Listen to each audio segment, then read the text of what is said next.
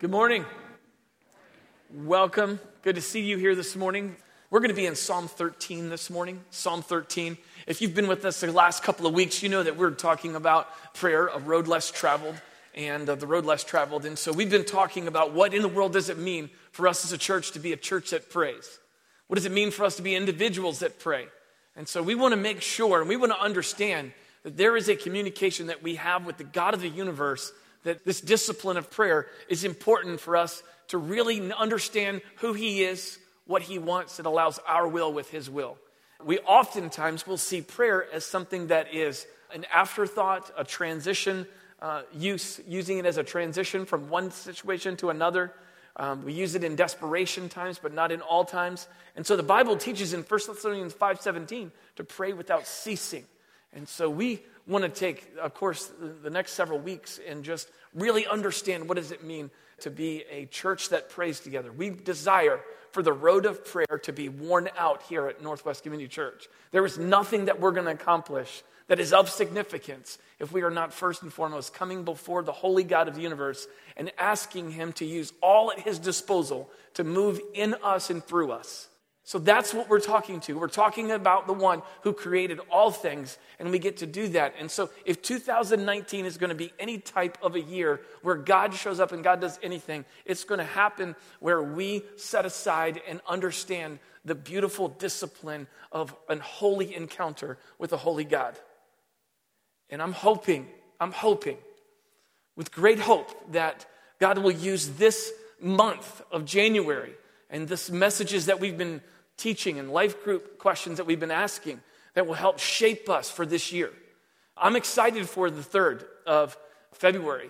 We're going to be able to do a real special time of just prayer and worship. And I'm going to go ahead and say, I want to call us to a week of fasting. And I'm going to talk about that next week. But I want us to get our hearts ready to come into February the 3rd and to be ready to hear from God and what he's going to do. And so next week's message will be 1 Samuel chapter 2. It's Hannah's prayer of praise to the God of creation. And we're going to set aside some time in that prayer. And we're going to talk about what does it mean to just have a week where we are simply, completely, utterly dependent and focused on him. And so we want to talk about fasting. And we're going to talk about how we can get our hearts ready to come in to February the 3rd, which will be the last message in this series. Okay, so I want you to be ready for that. Today we're going to be in Psalm 13. We've got a couple of things to say before we get there. You know that life is full of decisions, but it's also full of questions. And so questions can be easy and questions can be hard. If you're in your home with preschoolers or you're around preschoolers, whether you teach them here at Northwest or whether you are a grandparent to preschoolers, wherever the case may be, I think you understand that those questions they ask are pretty tough sometimes. And sometimes we just don't really have an answer for them. And we think we should. I mean, listen, you could be driving down the road. This truly happened when my kids were younger. Dad, why are they driving a motorcycle? Because he likes it. Why is his motorcycle red, Dad? Why do they like motorcycles? I'm sitting here going, I'm at a loss because I'm not sure how to answer this question. That's a silly illustration, but let me let you know something right now. We have questions on a daily basis to the God of the universe. Sometimes they're easier questions, and sometimes they're really difficult. And our circumstance and our situation dictates really the passion and the emotion behind those questions. We can sit there and say, well, a miscarriage, and we don't understand, and we cry out, we don't understand. Adultery, cancer, and death. We don't understand, we don't know why. We get angry and we get cynical, and sometimes we just get plain mad because we don't understand. The danger that exists in regards to prayer is when we believe that he doesn't care, he's not involved, and then there's a temptation for us to say, then why pray? 2 years ago this week, I stood on this stage after my mother-in-law passed away of a very difficult battle of cancer. I stood up here and I asked the question, well, then why pray? We asked for her to be healed and she wasn't. And where the Lord allowed me to stand and where I've stood today and will always stand is that when we stop praying to God, we become God. And that's incredibly dangerous. When we stop praying to God, we become God. And we like we said a couple of weeks ago, and you've heard me say, we are a cheap imitation of the real thing. And we can't settle for that. He doesn't want us to settle for that. So our situations and our circumstances are dire. They're difficult. It's a struggle. And he desires for us to call on him. And I think Psalm 13 is great freedom and great encouragement for us to understand how we can, in the midst of just depravity and despair and heartache, to come to him and say, help me. I don't understand what you're doing. This message and every message that we preach is always about King Jesus. I hope you know that. The illustrations that we use that I use sometimes are not to draw attention to myself or our situation, but to help paint a picture for you. Because I know that if you were up here right now, you could talk about maybe some situations that you're going through that are really dark and really cause great anxiety in your life. I know that for Dana and I, many of you know kind of what's going on, and I don't want to spend a lot of time talking about those, but I really hope you hear me. I'm not looking to talk about this stuff, about what we're walking through right now, as a way to bring attention to ourselves, to bring sympathy, but to declare that we all have a battle that we're walking in. And God desires to be glorified in all of it and to make sense of it all. We don't want sympathy or attention, but I don't want to paint a small picture here of just some of our road, and I know that you have your road as well. In January 2017, 2 years ago, my mother-in-law passed away. She was my wife's best friend. She was Grammy to my kids, and on occasion, she was Graham Cracker. She's the greatest grandmother that I ever saw on the face of the planet. 7 months later, my father-in-law was having some issues. He's pastoring a church. The church was calling us going, something's not right. We started asking him questions. We realized something was not right. Brought him to the doctor. He's diagnosed with CNS lymphoma, one of the most rarest forms of brain cancer that you can possibly have. They gave him 2 months to live without chemo, and with chemo, 12 to 24 months. The issue, what they were trying to do was, we'll give the chemo to try to shrink the tumors, and then hopefully he'll get better. But I don't know who's going to come home. And in December of 2017, after 5 months of chemo, he came home. He came home a different man. And praise God, we love him and we're grateful to take care of him. And it's an honor to do that. It's hard, but it's an honor to do that. So Christmas 2016, Kathy went into hospice. Christmas 2017, Phil came home a different man. Their grandfather came home a different man. This is going to be raw this morning. In December 2018, we told our kids that their mom, Dana, had cancer. The prognosis is great. It's hard. Another surgery coming up in 2 weeks. A test that comes back in a week that tells if she's going to need chemo or not. And all through this right now, if it was not for praying to the holy God of the universe, we wouldn't make it right now. So when I sit there and I say, the relationship that we have with each other, if we don't talk, it's going to be very distant. And just like the relationship that we have with God, he desires for us to have this ongoing conversation with him that does not cease. If we want to know his will, we want to live out his will, then we continue to talk to him regardless of our situations and circumstances. It's too important not to. My wife is reading this book and been surrounded by an army of people that are just praying for us. And in this book, it talks about living life between two gardens. I thought it's a beautiful picture. You see, everything changed in Genesis chapter 3 when sin entered the world.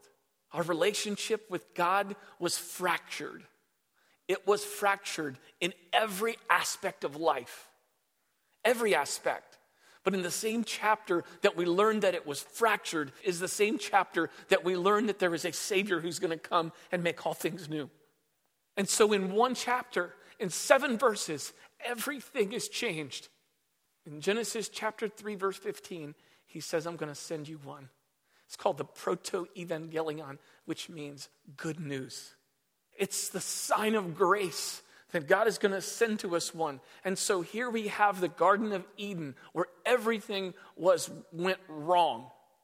And our relationships and our sicknesses as a result of that fall. And then in Revelation chapter 21, verses 4 and 5, here's what it says. And I heard a loud voice from the throne saying, behold, the dwelling place of God is with man. He will dwell with them, and they will be his people. And God himself will be with them as their God.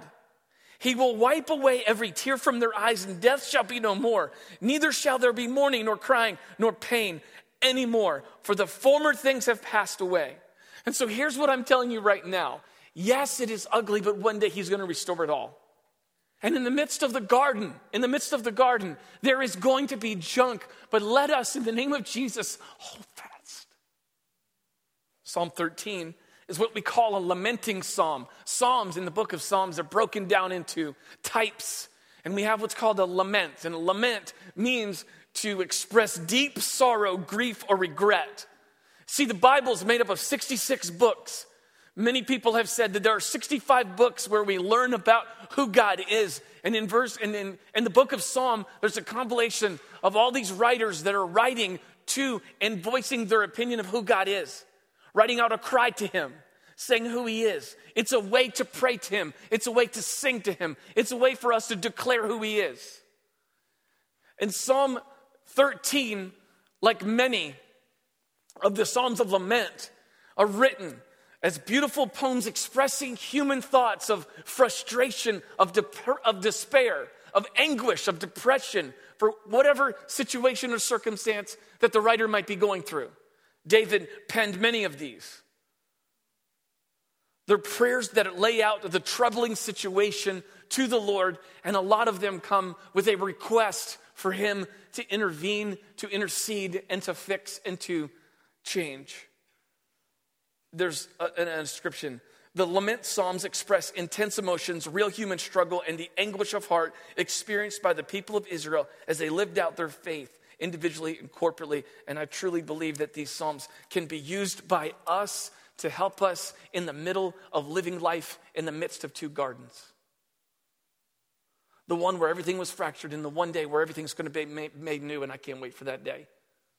Psalms of lament are broken down really into three. There's an outline for each of them. No matter how many verses they contain, they're broken down really into threefold outline. I want to give that to you. You'll see that in Psalm 13 as we work through it together. But first, there's a cry out to God. There's just an all-out cry. God, I don't understand. I don't know what you're doing. An example of that would be Psalm 6:6, where it says, I am weary with my mourning. Every night I flood my bed with tears. I drench my couch with weeping. There is a cry out to God where I don't know what you're doing. These are Psalms of lament. And then the psalm usually changes and goes right into where there is an asking for help. There is, God, I need relief from this pain. I need help. I need hope. I want your salvation. Help me to see that. Psalm 71:12 says, Oh God, be not far from me. Oh my God, make haste to help me. That's an example of a lamenting psalm where they're crying for help. And then, usually the lamenting psalms, this is where they come home. And that's where I want us to come today. I want us to come home and remind us the beauty of a home where we abide in King Jesus. And so the responding, or the last part of this, is a responding in trust and praise. It's verse 12 of Psalm 86 says this, I give thanks to you, O Lord my God, with my whole heart, and I will glorify your name. So there's an outline of the Psalms of Lament, and so this morning we'll be in Psalm 13, and you'll see that outline as we make some observations or make some points as we read, and then we'll jump right into a couple of points to wrap it up. Here we go in verse 1. It says this, How long, O Lord, will you forget me forever? How long will you hide your face from me? You ever been there? 4 times in this text, David is writing and he's asking God 4 different times, how long is this thing going to go on? You see, you got to understand the context of David to really understand the context of even our situation. You have David, King David, okay? Remember King David. Well, before he was king, he was this little tiny farmer kid, son of Jesse. They came to look for the next one. Jesse says, well, I got my son. He's out in the back because he didn't want the ones in front. Jesse gets David, comes back out. Oh, you're anointed. You're going to be king one day. David goes, he slays Goliath. If there's Time magazine, they would put David is the man of the year, okay? Put him on the front cover. But what takes place right now after that is David is going to become king. Saul gets jealous of David being king. Saul tries to kill David. David is running for his life. David is hiding in a cave. David goes to the camp of Goliath to try to get help. He acts insane. He then retreats and goes to a cave, and he's in a cave, and he's writing a psalm of lament because he's looking at God going, wait a second. I surely didn't think it would end up this way. I thought you told me that I was going to be king. What in the world are you doing, God?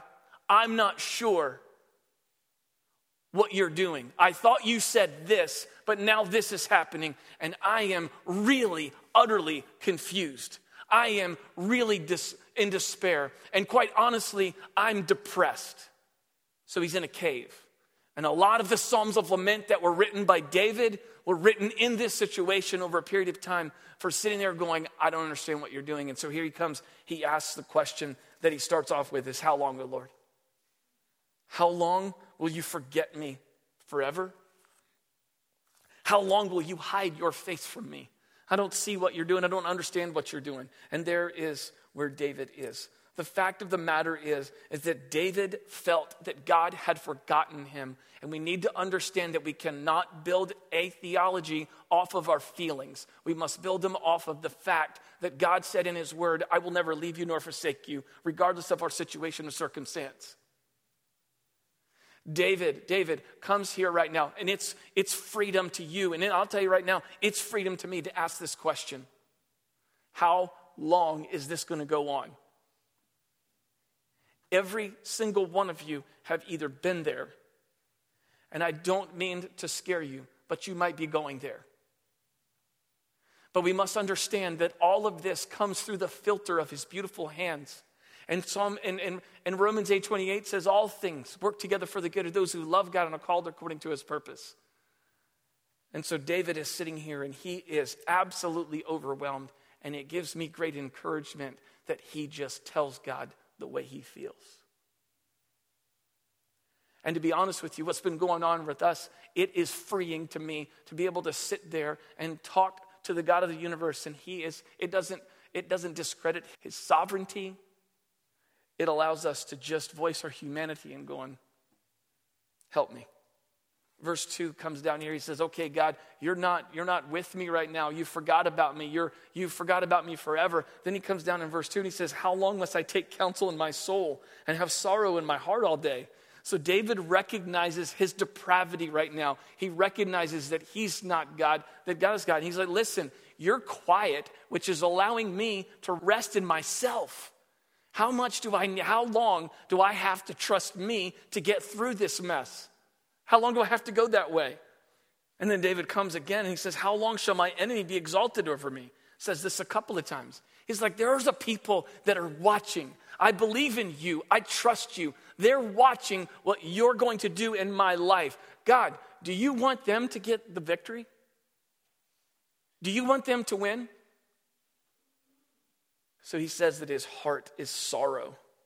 And his heart is sorrow in his heart. There's sorrow in his heart. And it says all day. You've been there, haven't you? Just days where you just go, what is happening? It keeps going on. Verse number 3 says this. So we just had the cry out to God. If you go through the outline of how a psalm of lament is done. And so here's the cry out. And I don't understand. And then he just comes to God and says, all right, you got to help me. And then verse 3 says, consider and answer me. God, I want you to hear me and I want you to answer me. O Lord, my God, light up my eyes, lest I sleep the sleep of death. And so here's what he's declaring to him right now. He's like, okay, God, you're quiet. I don't hear you. I don't see you. So here's what I mean right now. He voices all his concerns. He just voices his frustration. Then he comes to a moment, and God, I believe over time, is just working into him going, all right, I got you where I want you.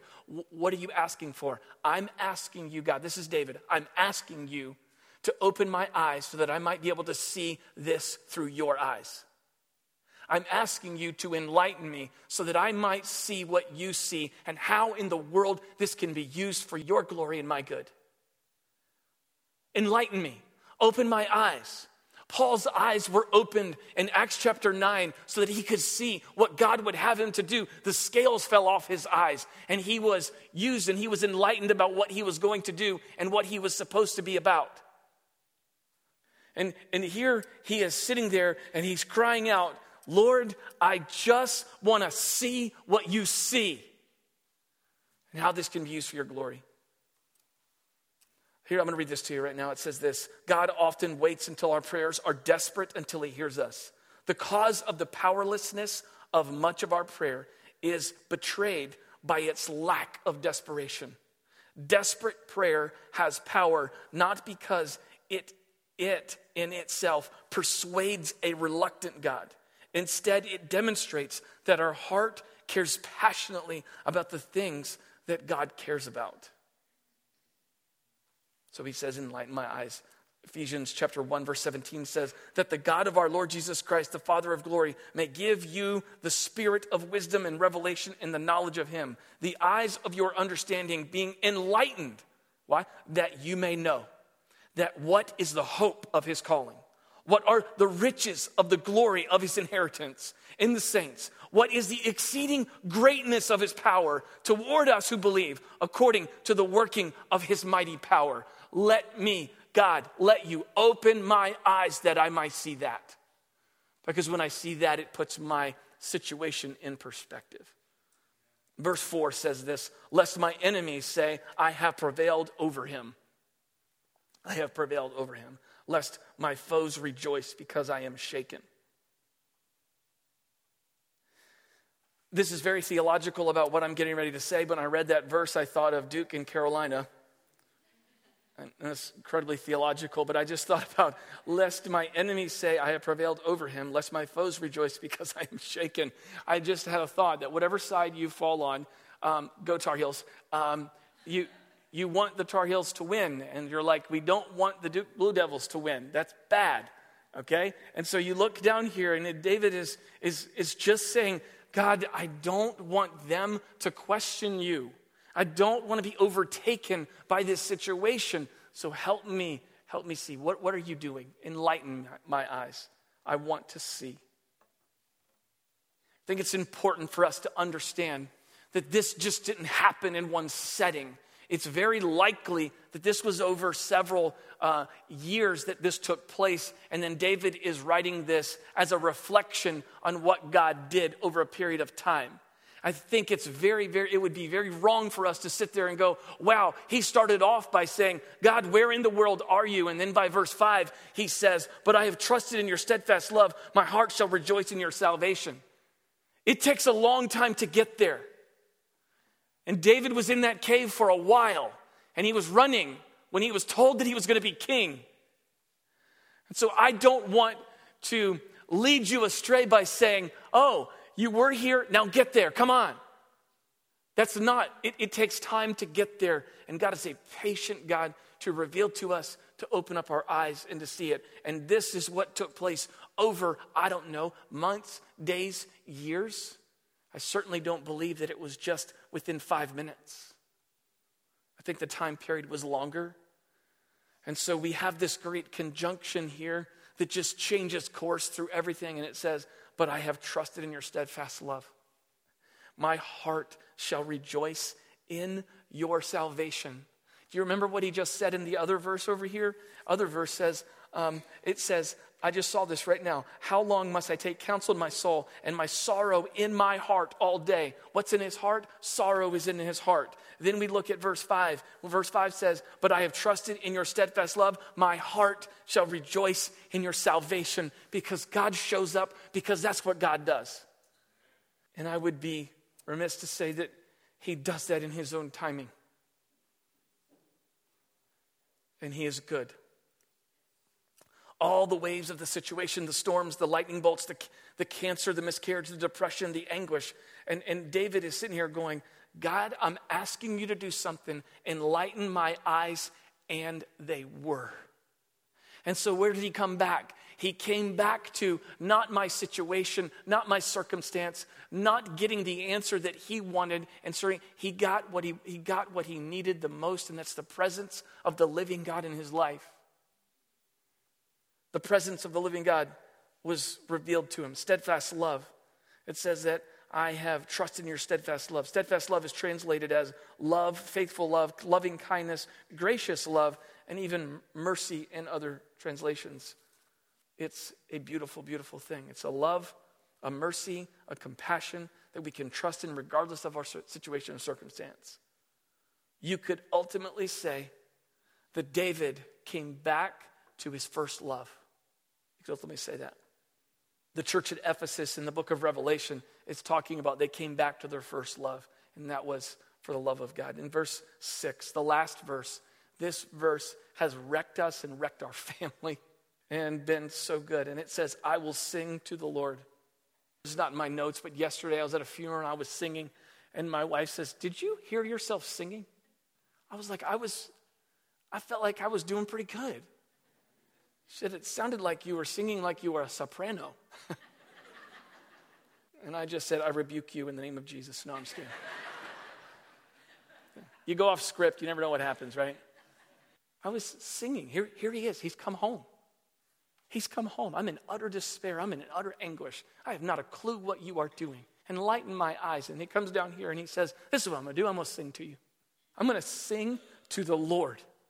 Why am I going to sing to him? He answers the question. Because he has dealt bountifully with me. That's not a word we use often. It stands out. It's a word that you go, wow, that's not like in everyday language. And here he is in this cave, and he's going, wow, God, you have revealed to me that in the midst of this junk, in the midst of this sickness, and whatever the case is going on, you really are good. You really are good. There's a beautiful declaration as David comes back, and he sings to him. Bountifully is defined as a liberal or generous in bestowing gifts or favors. It's given or provided abundantly. The word bounty is used a lot in farming. And so, the harvest was bountiful. Okay? The harvest was bountiful. So if you're planting corn and it's corn season, my cousins are farmers. They do this in Virginia, and they're harvesting the feed corn, and they're doing it sometime in October, and they got the combines, and they're going to get that corn. Oh, the harvest was bountiful. We had a lot this year. It was plenty. And here David, listen to me. He is not bountiful because he gave him what he wanted. He's bountiful and that he gave him full access to himself. He's bountiful because I'm giving you me. I'm giving you what you need so that you can ride this wave of suffering to me. His presence in his life is bountiful. So there's 3 lessons that I want us to learn, and you'll get to it in a minute. I already gave you one. I went a little earlier. You'll see that in just a minute. Number 1, in the darkest of days, don't cease praying, but keep praying. In the darkest of days, don't cease praying, but keep praying. David was apparently in one of the darkest seasons of his life, but here's what he did. He used this psalm of lament, and that we could use this psalm of lament to sit there and keep calling on his name and asking him. Yes, we talk about our food and pray for our food, and yes, we talk about sicknesses, but when we're in desperate and dire situations, tell him what you think. He knows it before you say it. So let's tell him, don't cease praying, but keep praying.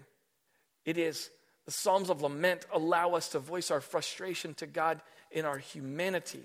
The book of Lamentations is a book penned by God through Jeremiah, who was just so overwhelmed with the sins of Israel that there's a whole book of laments.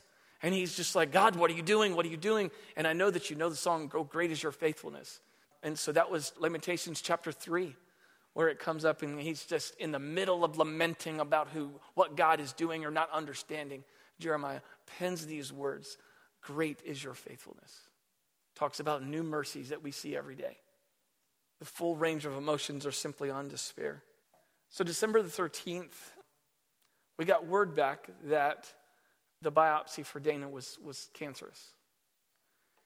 And so we gathered our kids together and we had to tell them. And that was terrible. I'm not lying to you. It was not good. And my son, a sophomore in high school, he just looked at me and he said, "What have we done wrong? What have we done wrong, Dad?"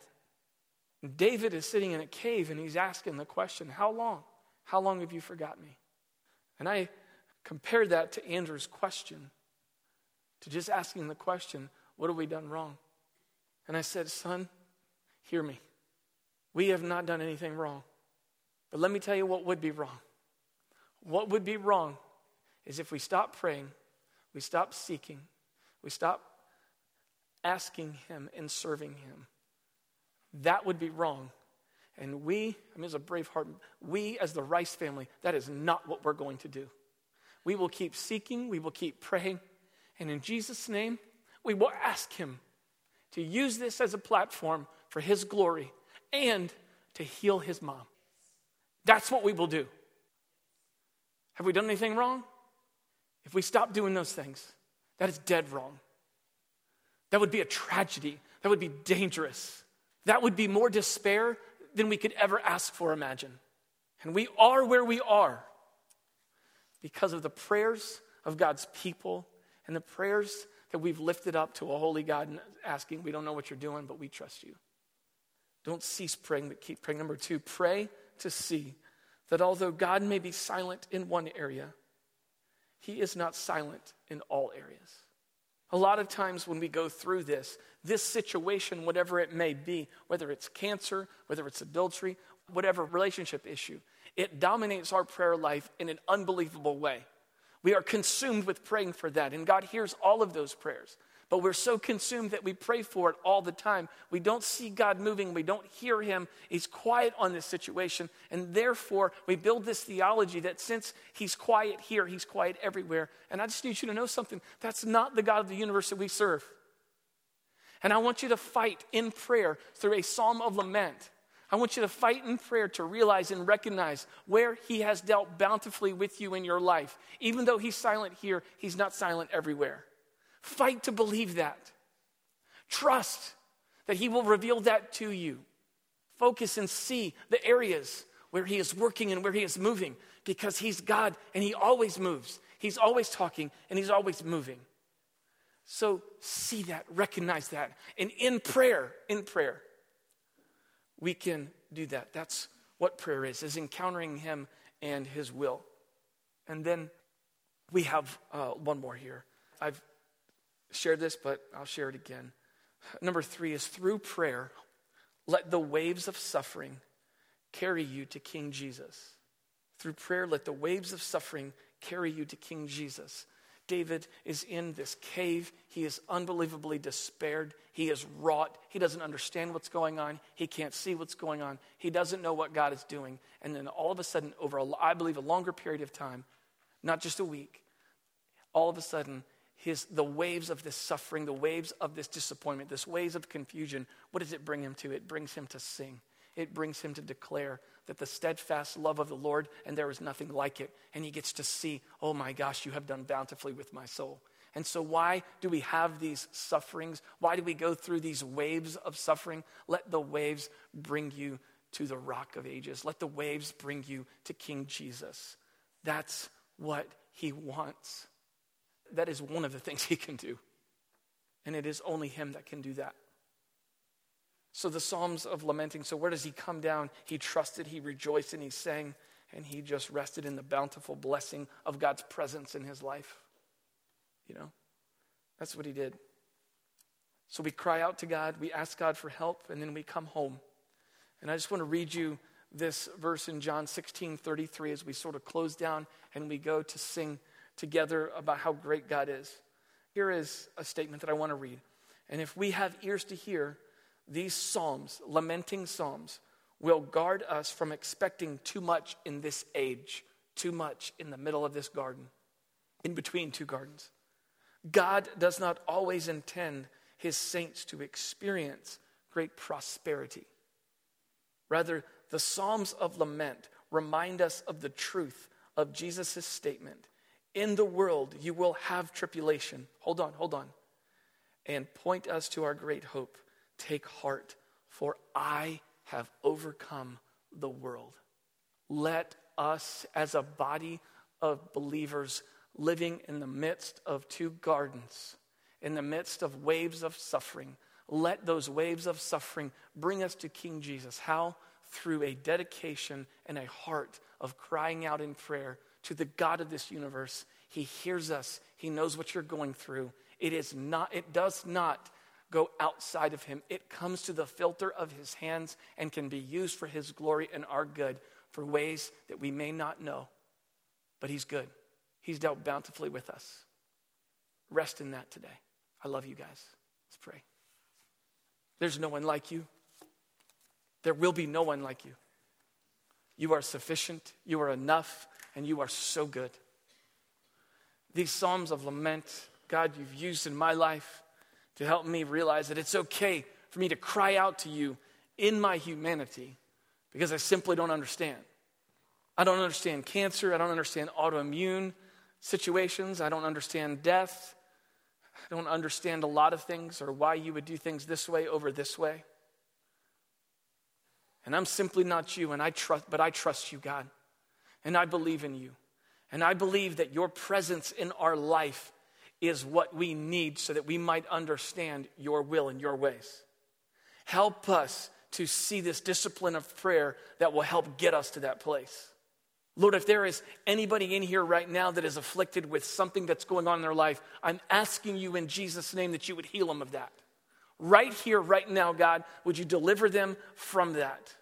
Would you enlighten our eyes to see what it is that you are doing and help us never to base our theology of your involvement in our life, your presence in our life, based on our feeling, but based on the fact that you say you'll never leave us nor forsake us.